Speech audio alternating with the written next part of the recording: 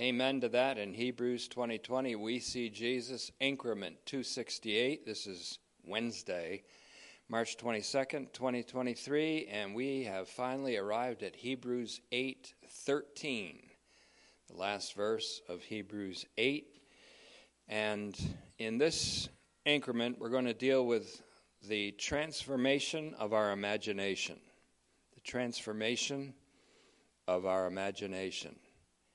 And hopefully, when we get to next Wednesday, which should be Increment 270, we'll be dealing with the transformation of our expectation. In fact, both of these messages are about both of those things. The transformation of our imagination and the transformation of our expectation.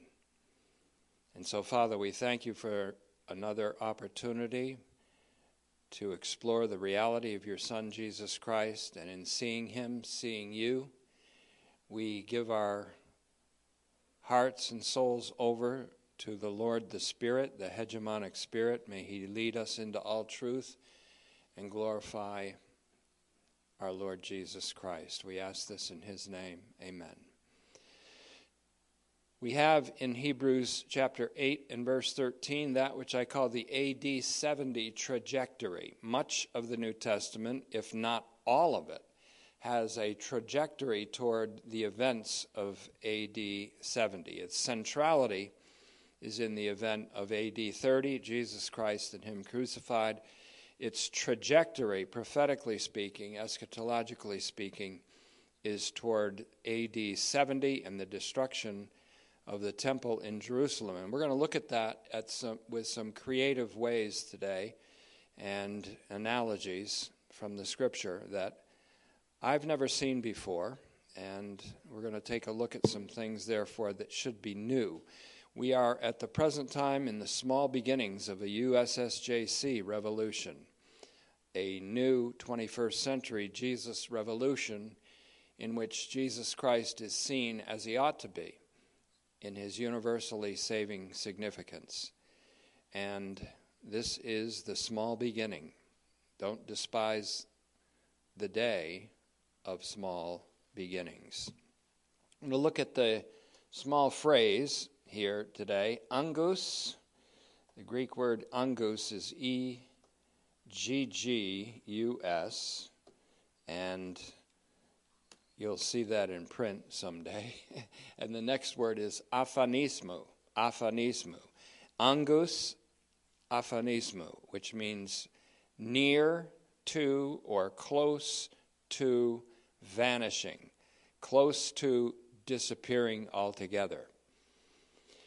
And the thesis that's going to guide us in these next increments, 268 and 270, the jury's still out about what 269 will be, but I think it'll be apocalyptic.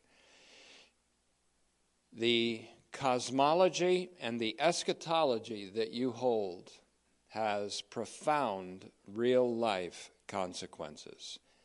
That's the thesis that will guide 268 and 270. The cosmology, that's the study of the universe with its origins in God, and eschatology, the study of the final things. The cosmology and the eschatology that you hold has profound real-life consequences. And again, the phrase that we'll be looking at today is angus, E-G-G-U-S or E-N-G-U-S in the transliteration. And then this key word, A-P-H-A-N-I-S-M-O-U,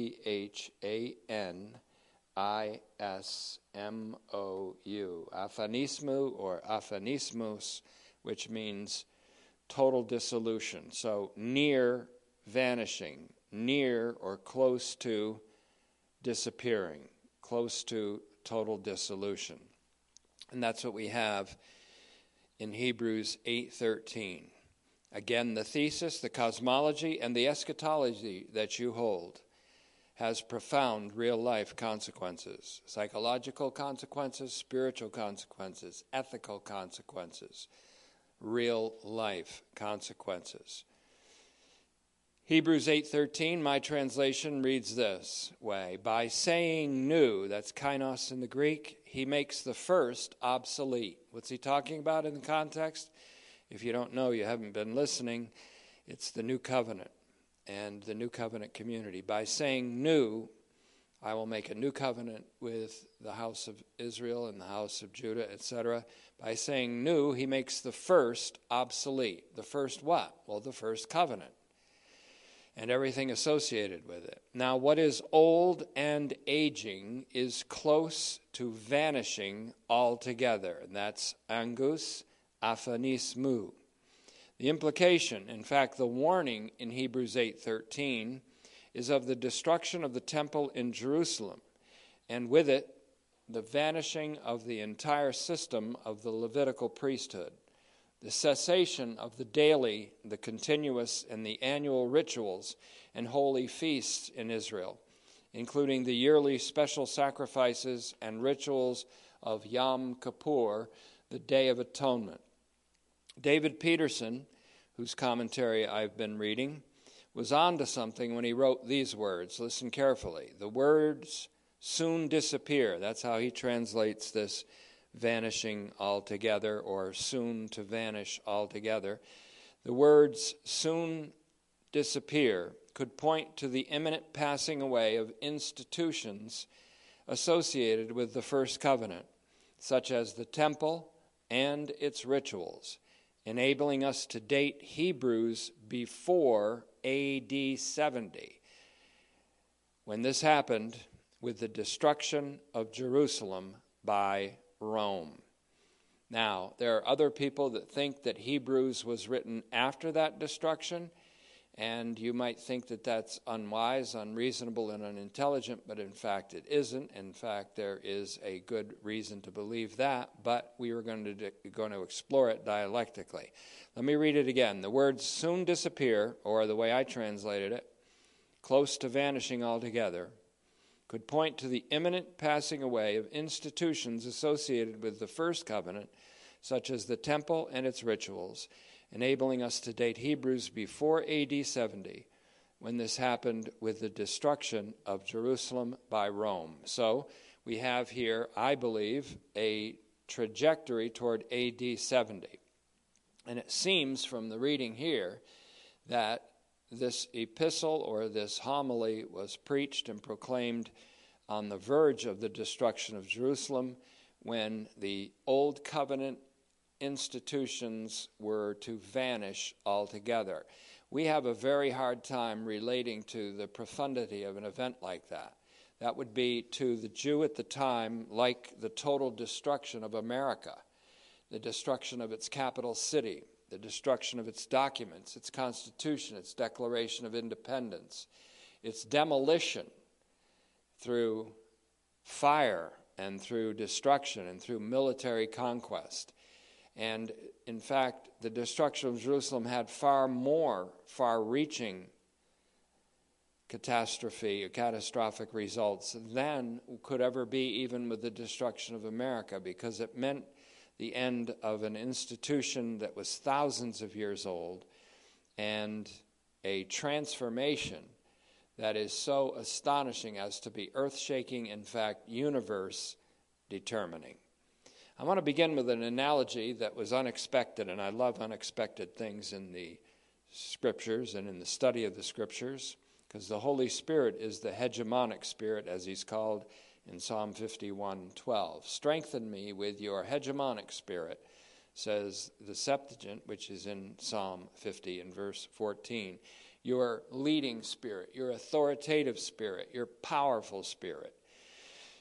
AD 70, in keeping with our tent theme, which began in Hebrews 8:2 and through 5, and which is picked up again in Hebrews 9:1, going all the way through 9:13, or 9:12 at least.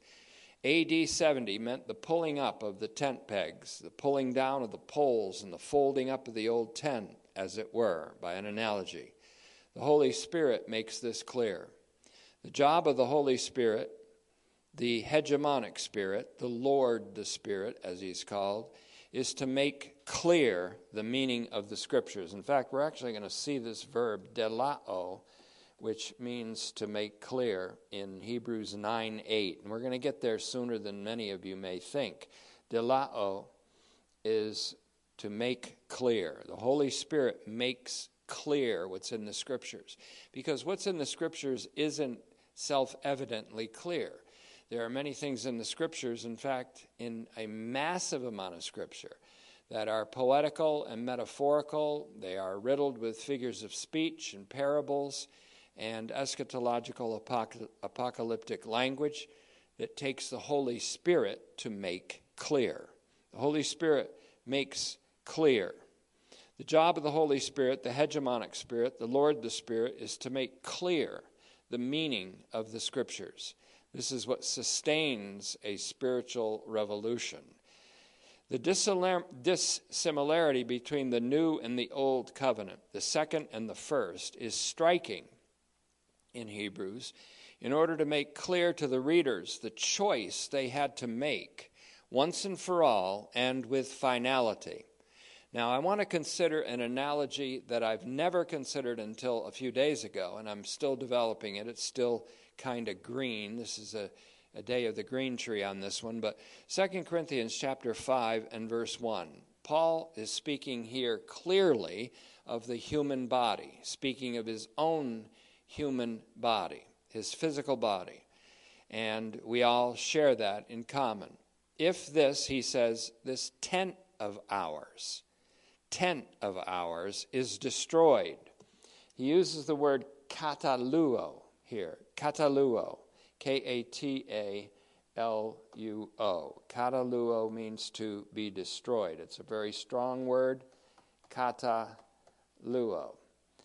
If this tent of ours is destroyed, we have a house, not of human construction, everlasting in the heavens.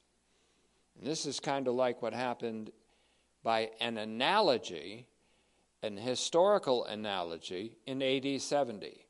An earthly tent, which was also a temple, was dissolved, and it gave way to an eternal heavenly temple, which is Jesus Christ, united with his people.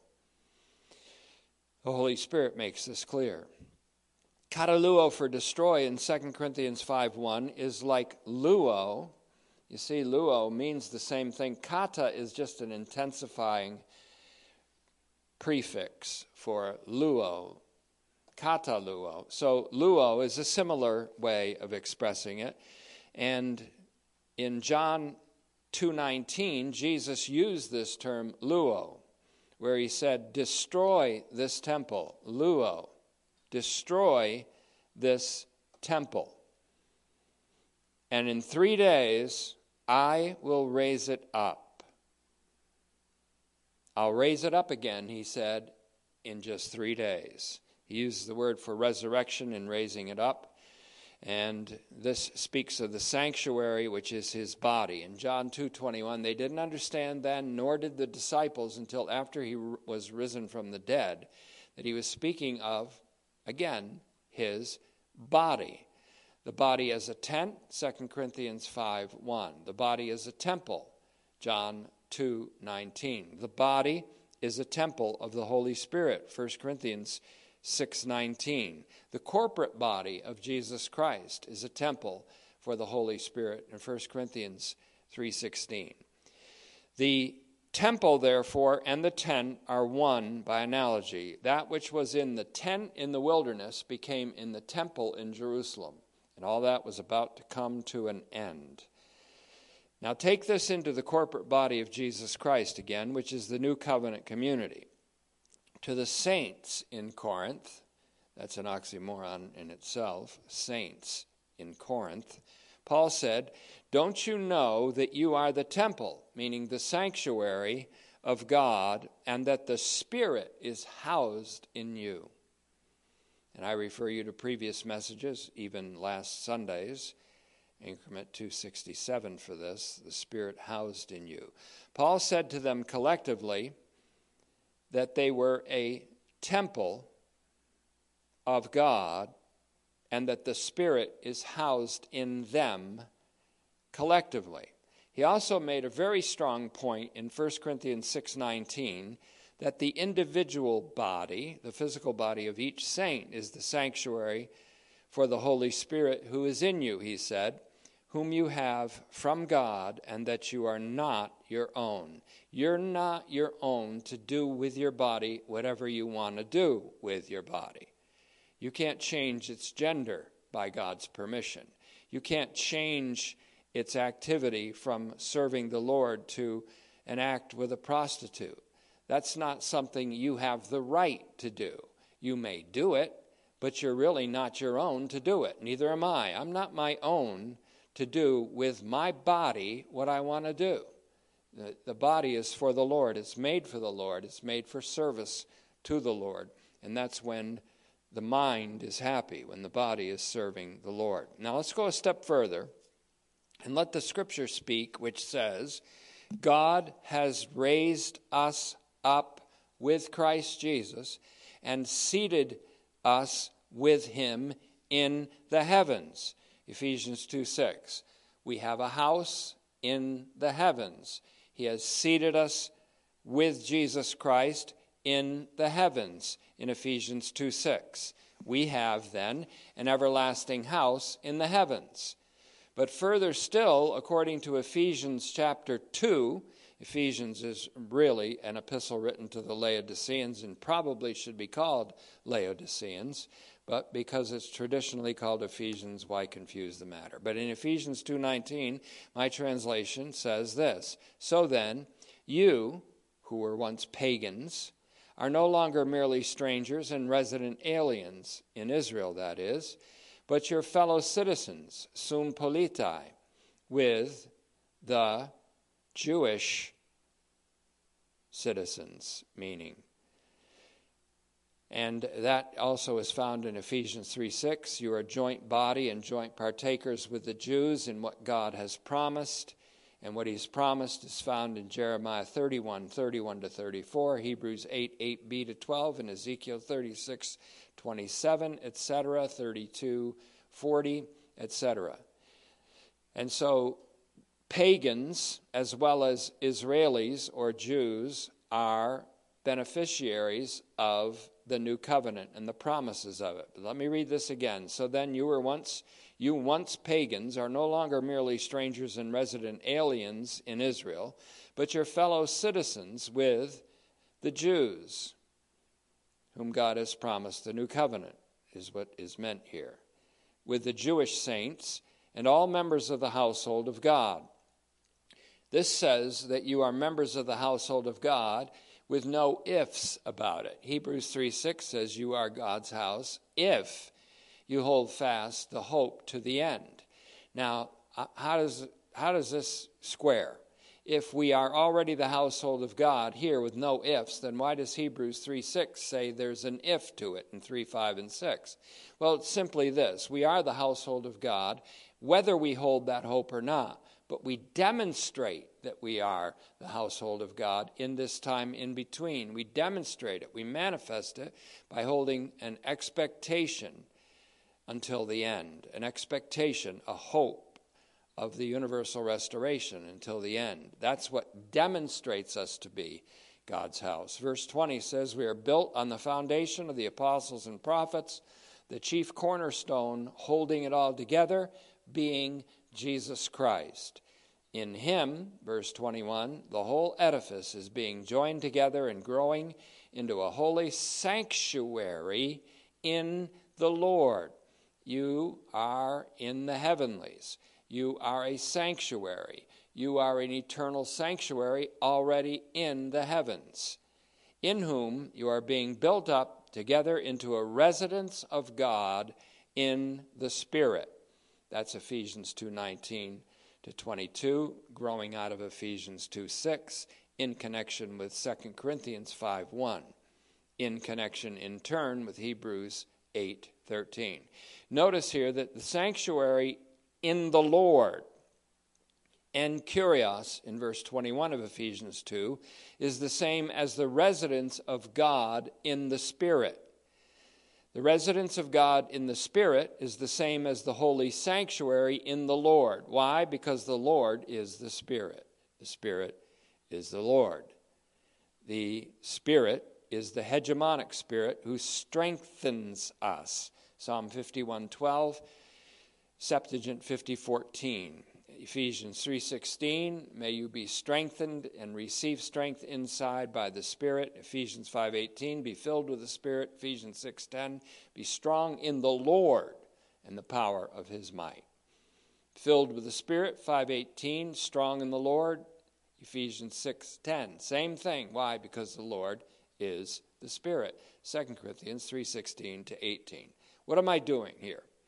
Well, I'm doing an analogy to show that as when our human bodies are, as temporary tents are destroyed in death, they yield to everlasting houses in the heavens. And as the human and the corporate body of Jesus Christ is the real and everlasting temple of God, so, by analogy, the temple in Jerusalem was a temporary residence of God and of the Holy Spirit, but its destruction, which is inevitable in the writing of Hebrews, yielded to an everlasting structure, which is human beings in union with Christ eternally in the heavens, but also on earth in this time in between, through and in the Spirit, the Lord the Spirit, the hegemonic Spirit, who pours strength into us for life in the Spirit and for combat in the arena, which is the time in between the two great eschatological alterations. Now that paragraph that began with what am I doing, and eschatological alterations is a book.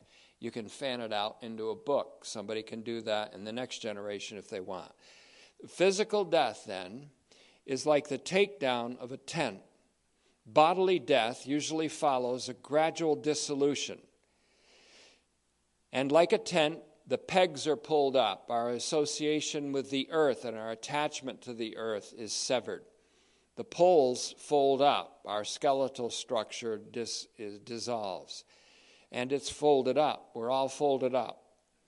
Bodily death usually follows a gradual dissolution until there's a final destruction, a vanishing away. This is analogous with the Old Covenant. In 2 Corinthians 3, the glory of the Old Covenant was described as fading, weakening, on the way to vanishing from the veiled face of Moses, its human mediator. In contrast to that, the glory of the New Covenant is unfading, everlasting, always shining in the unveiled face of its divine and human mediator, Jesus Christ. 2 Corinthians 4:6. It's a glory that shines into our hearts, in fact, to impart the knowledge of God, knowledge which all are destined to have in future world, according to the New Covenant promises in Jeremiah 31:33 and 34. And which the New Covenant community has already in some meaningful measure, even now, in the time in between. The phrase soon to disappear, then, angus aphanismos, or as we have translated it, close to vanishing altogether, is one word in the Greek text, or really two, angus, close, and aphanismos, to total dissolution or close to vanishing. This word is used in the Septuagint translation of many verses in Jeremiah. And this is a fascinating study in itself. And again, I've had to condense and concentrate reams of doctrine into these short paragraphs for this message today. But you could do a study itself in the word aphanismo as it's found in Jeremiah, as it's found in Ezekiel, as it's found in Daniel, as it's found in Deuteronomy. And there are many passages in Jeremiah where aphanismos actually deals with the utter destruction of Jerusalem in 586 BC and the cities of Judah also. For example, in the Septuagint, and you have to look up the Septuagint and notice that in the English translation there are different references, but the Septuagint of Jeremiah 9:11, speaking of 9/11s, 10:22, 19:8, or the desolation of the whole land, Jeremiah 12:11, 18:16 and 25:11. It's also used for the total ruination of Babylon 9 times in Jeremiah's Septuagint version, including 25:12. It's also used for the total demolition of Egypt, found in 46:19 of Jeremiah. The Septuagint, that is, the English would be 26:19. Jeremiah 51:29, the English would be 28:29. Likewise, there are 9 uses of aphanismos in Ezekiel, all have to do with impending judgment. And in Daniel 9:18 and 9:26, the word indicates the destruction of Jerusalem. Do you think the Hebrew writer knows this when he says aphanismos? Do you think he knows that the word aphanismos is used in all of these connections for the destruction of Jerusalem? Do you think that perhaps he's implying through the AD 70 trajectory the imminent destruction of Jerusalem?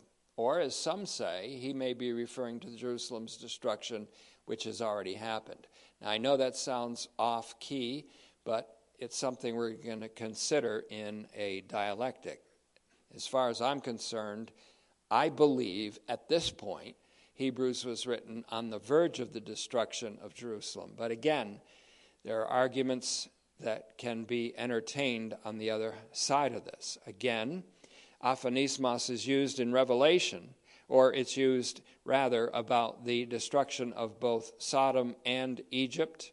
In Revelation, Jerusalem is actually identified with Babylon in Revelation 17 and 18, and it's explicitly called Egypt and Sodom in Revelation 11:8, both of which were totally destroyed, but both of which, it might be surprising to you, both Egypt and Sodom are destined ultimately to be part of the universal restoration. God calls Egypt and Assyria his people and his treasure in Isaiah 19:25. Ezekiel 16:55, he says Sodom will be restored to its original fortunes. And Matthew 23:39 says Jerusalem will say again someday, "Blessed is he who comes in the name of the Lord," which depicts universal restoration in Acts 3:21. Aphanismos, then, in Hebrews 8:13, is speaking of the AD 70 trajectory that's identifiable through so much of the New Testament, and not just Matthew 24, and its parallels in Luke 19 and Luke 21 and Mark 13. And so what is needed to understand this kind of language is a psychic conversion. I've said it before, I'll say it again. What's needed is a psychic conversion. And what the psychic conversion does is awakens the apocalyptic imagination. It begins to transform the imagination. If you really listen to the teaching of the Scriptures under the power of the Holy Spirit, it's not going to just change your way of thinking. It's going to change you. It's going to change me. It's going to bring us into a different kind of being altogether, a being in love. To understand the AD 70 trajectory requires a psychic conversion. Now, as R.M. Duran observed, and we're going to forgive R.M. Duran, who went home to be with the Lord in 2021, we have to forgive him because he was an avid Milwaukee Brewers fan. And he was a teacher, a theologian in Marquette University, which is in Wisconsin, and so he was an avid Milwaukee Brewers fan. So we'll take a moment out of silence to forgive R.M. Duran. Then we will go on to say what he said in his book called Systematic Theology. He said this: psychic conversion enables a person, among other things, to approach some understanding of the aesthetic form of God's revelation in Christ. The aesthetic form of God's revelation in Christ Jesus. It allows, he goes on to say slightly later, it allows one to gain some analogical understanding of the divine drama in which eternal Trinitarian love chose to manifest itself in the Lamb slain from the foundation of the world. Now that is what we call a loaded statement. Psychic conversion. I'm going to read it again. Psychic conversion enables a person, among other things, to approach some understanding of the aesthetic form of God's revelation in Christ, Jesus.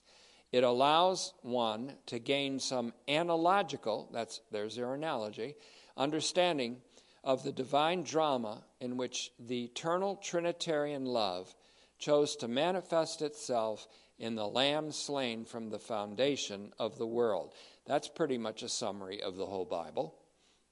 Understanding the apocalyptic genre, the way of thinking that the Jews of the first century thought in, the way Jesus thought.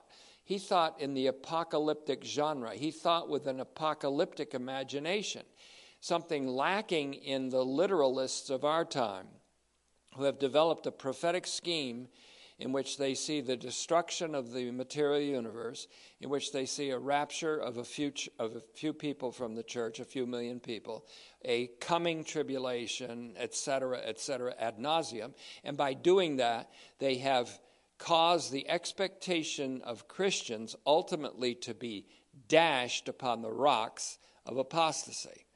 And so this is a very important thing, to have the transformation of our imagination, which ultimately leads to the transformation of our expectation and the transformation of our very being. Understanding the apocalyptic genre, which is so often deployed in the New Testament's AD 70 trajectory, requires this psychic conversion. Apocalyptic insights require a converted imagination. For as Bernard Lonergan said, quote, insight is into imaginative representations. That's a very profound and loaded, succinct statement. Insight is into imaginative representations. Teachers who lack the apocalyptic imagination, and there's a whole book by John J. Collins called The Apocalyptic Imagination. Teachers who lack the apocalyptic imagination are forced to interpret literally some very important passages of Scripture which God intended to be metaphorically understood. Again, the emphasis is the need here. This emphasizes the profoundly important need for a psychic conversion, and with it, a transformation of the imagination. As John J. Collins, who wrote the book called The Apocalyptic Imagination, put it, quote, the apocalyptic revolution is a revolution in the imagination. I couldn't agree more. There is even now an apocalyptic revolution going on in parts of the New Covenant community. It's the result of psychic conversions being brought about by the Lord, the Spirit. All while I taught the book of Revelation, called it Rev the Book, in 515 hours of teaching and countless more hours of preparation, I was undergoing a psychic conversion. I was seeing the aesthetic value of the revelation of Christ in imaginative representations in the book of Revelation.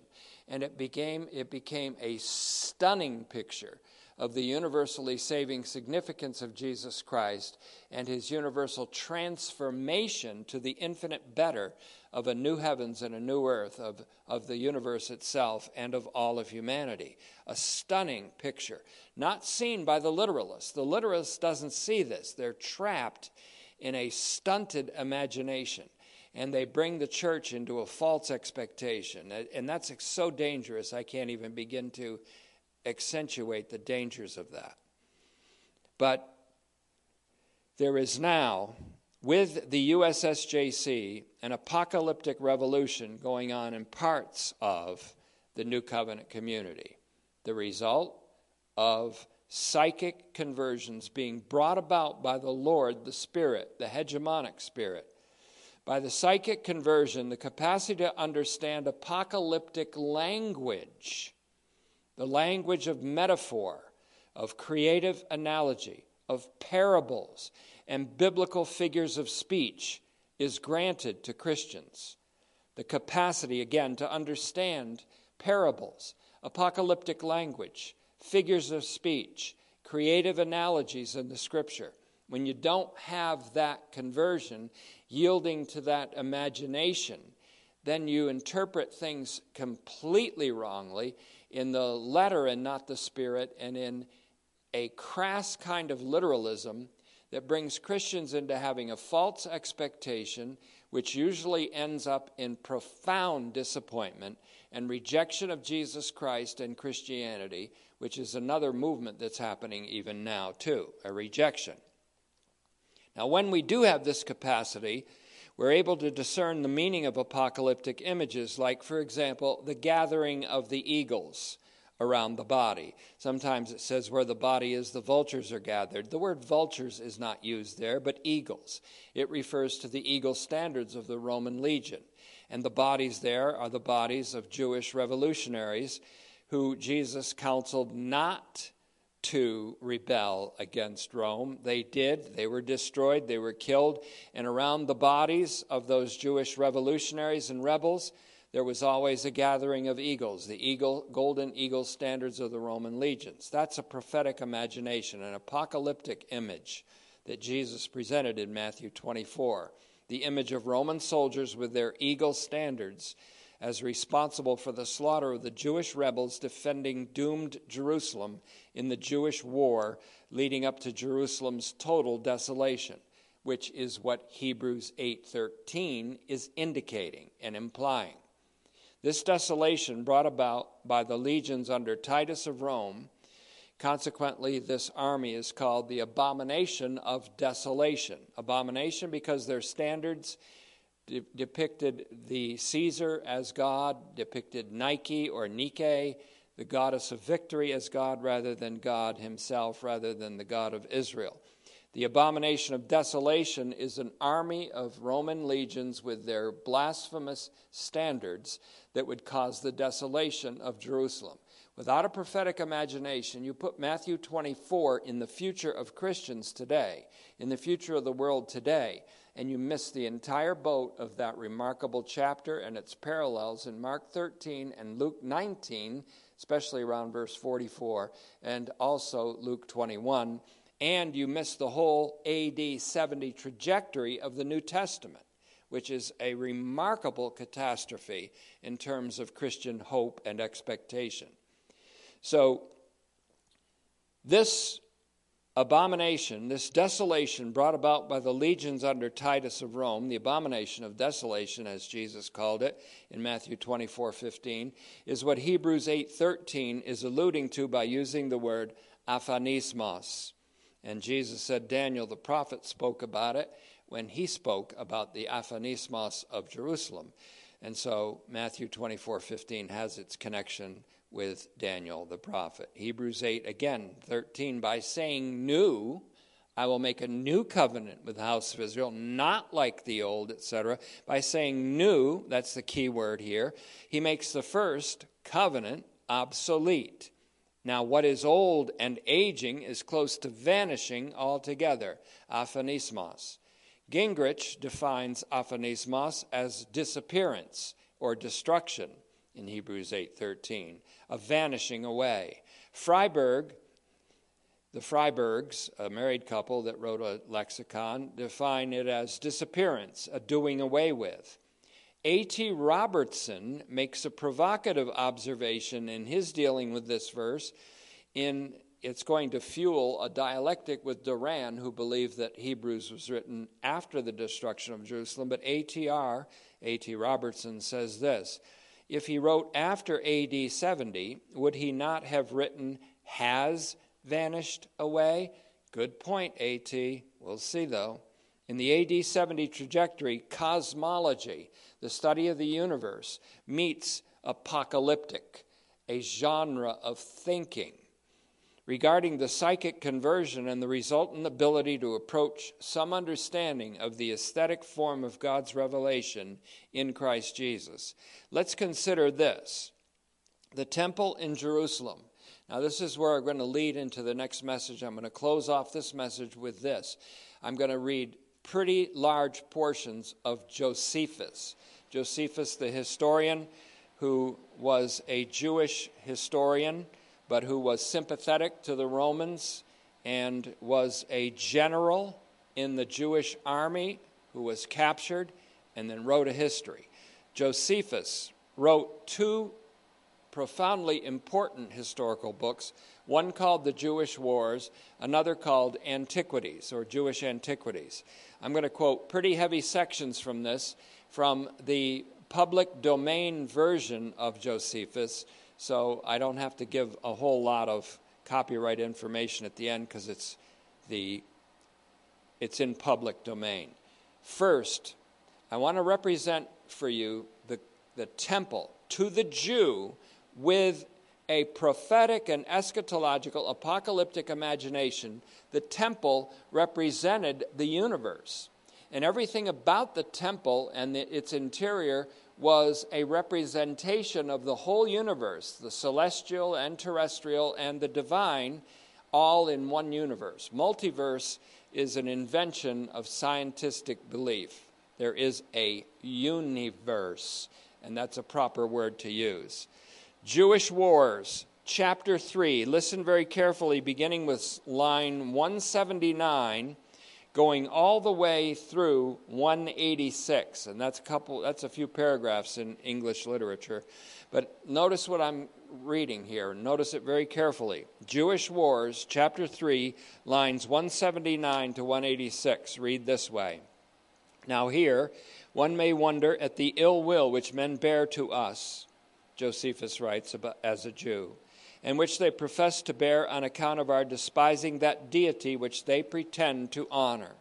For if anyone do but consider the fabric of the tabernacle, and this is cosmology in Hebrews 1:10 to 12, incidentally, and take a view of the garments of the high priest, and of those vessels which we make use of in their sacred ministration, he will find that our legislator was a divine man, speaking of Moses, and that we are unjustly reproached by others.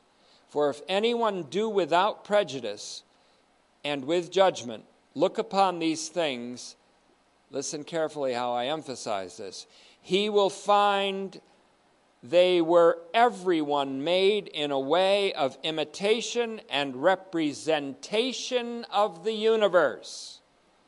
That's Josephus. That was line 180, or paragraph 180, we'd almost say, from Jewish Wars, chapter 3. He goes on to say this, and this I'm quoting directly from Josephus in the public domain. When Moses distinguished the tabernacle into 3 parts and allowed 2 of them to the priests as a place accessible and common, he denoted the land and the sea, these being of general access to all. But he set apart the 3rd division for God. That's the 3rd aspect of the tent, for God, because heaven is inaccessible to men. I'm quoting Josephus now. And when he ordered 12 loaves to be set on the table, he denoted the year as distinguished into so many months.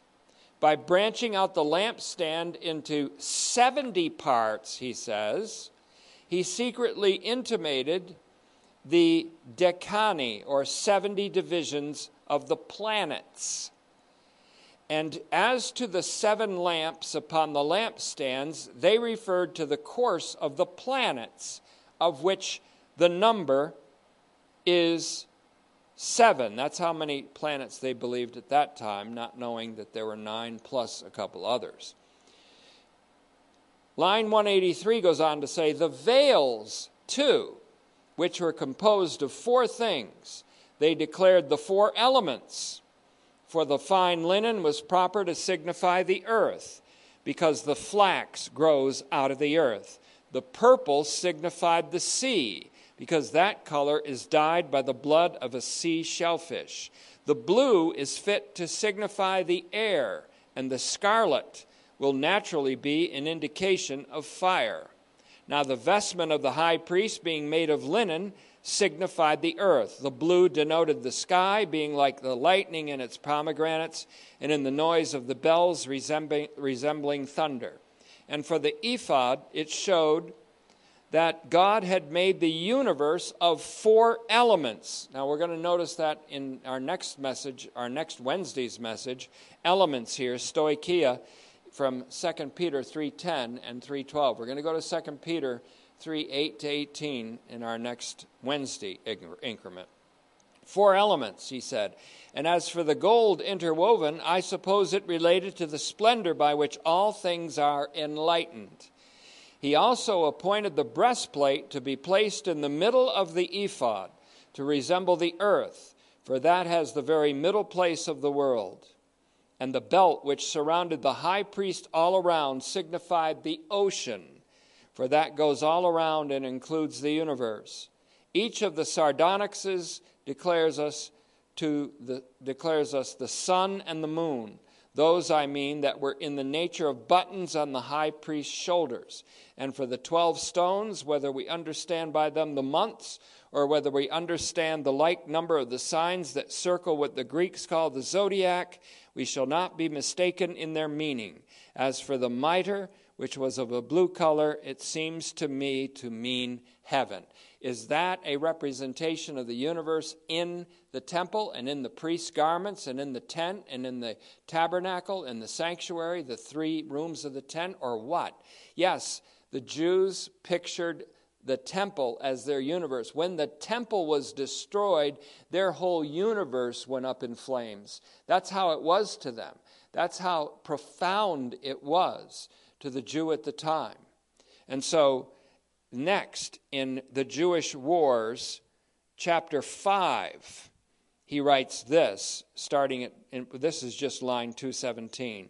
Now the 7 lamps signified the 7 planets, for so many there were springing out of the lampstand.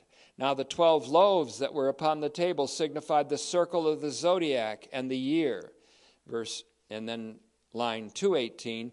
But the altar of incense, by its 13 kinds of sweet-smelling spices with which the sea replenished it, signified that God is the possessor of all things that are both in the uninhabitable and habitable parts of the earth, and that they are to be dedicated to his use. And also of interest, Jewish Wars, chapter 5, lines 269 and following through 272, and I'll close off our study with that. Now those who were at work covered themselves with hurdles spread over their banks, and their engines were opposed to them when they made their excursions. The engines, he's now talking about the Roman legions, the engines that all the legions had already prepared for them were admirably contrived. But still more extraordinary ones belonged to the 10th legion. Those who threw darts and those who threw stones were more forcible and larger than the rest, by which they not only repelled the excursions of the Jews, but drove those away that were upon the walls also. Now the stones that were cast were of the weight of a talent, and were carried 400 yards and further. These are from the siege engines in AD 70, AD 66 and on through 70. As for the Jews, they at first watched the coming of the stone, for it was of a white color, and could therefore not only be perceived by the great noise it made, but could be seen also before it came by its brightness. The first stone that was cast from the siege engines of the Roman legion, this is me now commenting, came, and in the sunlight it looked like a bright white stone. And when they saw it on the parapets, they didn't say, "Look, a stone is coming," which would have been eben, stone. They said, "Look, the sun, S-O-N, is coming. Ben is coming." And so some actually may have realized that when they said the sun comes, this was the sign of the Son of Man coming in the clouds for the destruction of Jerusalem, not the second coming in our future. Although there is that, there will be that. So let's continue. As for the Jews, they at first watched for the coming of the stone, for it was a white color, and could therefore not only be perceived by the great noise it made. Peter said, the heavens will be destroyed with a great noise. This is the great noise, the first stone from the siege engine of the Roman legions, the abomination that makes desolate. That's my comment. And so it says, I'm going to repeat that again, line 271, Jewish Wars, chapter 5. As for the Jews, they at first watched for the coming of the stone, for it was of a white color and could be, therefore, not only be perceived by the great noise it made, meaning as it whistled through the air, but that it could be seen also before it came by its brightness, like the lightning shining from the east to the west, as Jesus put it. Then in verse 72, 272, line 272, Jewish Wars, chapter 5, according to the watchman that sat upon the towers, gave them notice when the engine was let go, and the stone came from it, and cried aloud in their own country language, the sun comes. The sun comes. Not a stone comes, Eben, but the sun, Ben, comes. This is the coming of the Son of Man. And so I ask the question in my own commentary here, is this the sign of the coming of the Son of Man in Matthew 24:30 and 29 and 30, which is really one of many comings, the last of which is the universal parousia indicated in Hebrews 9:28, the second appearance of the great priest. He closes off that section by saying, so those who were in its way stood off and threw themselves down upon the ground, by which means and by their own thus guarding themselves, the stone fell down and did them no harm. Interestingly, the first stone did no harm. And that's a picture of Jesus Christ coming, not to do harm, but to save. He is the Lamb of God. I'll close by saying this. The earthly tent and then the stone temple in Jerusalem were representations of the heavens and the earth, the entire created universe. And there is therefore a link up between Josephus, especially in the Jewish Wars, and 2 Peter 3:10 to 14. But we're going to take up that whole thing, and I'm going to call that section of our next Wednesday's message, what are you looking for? What are you looking for? We'll close with that. Amen.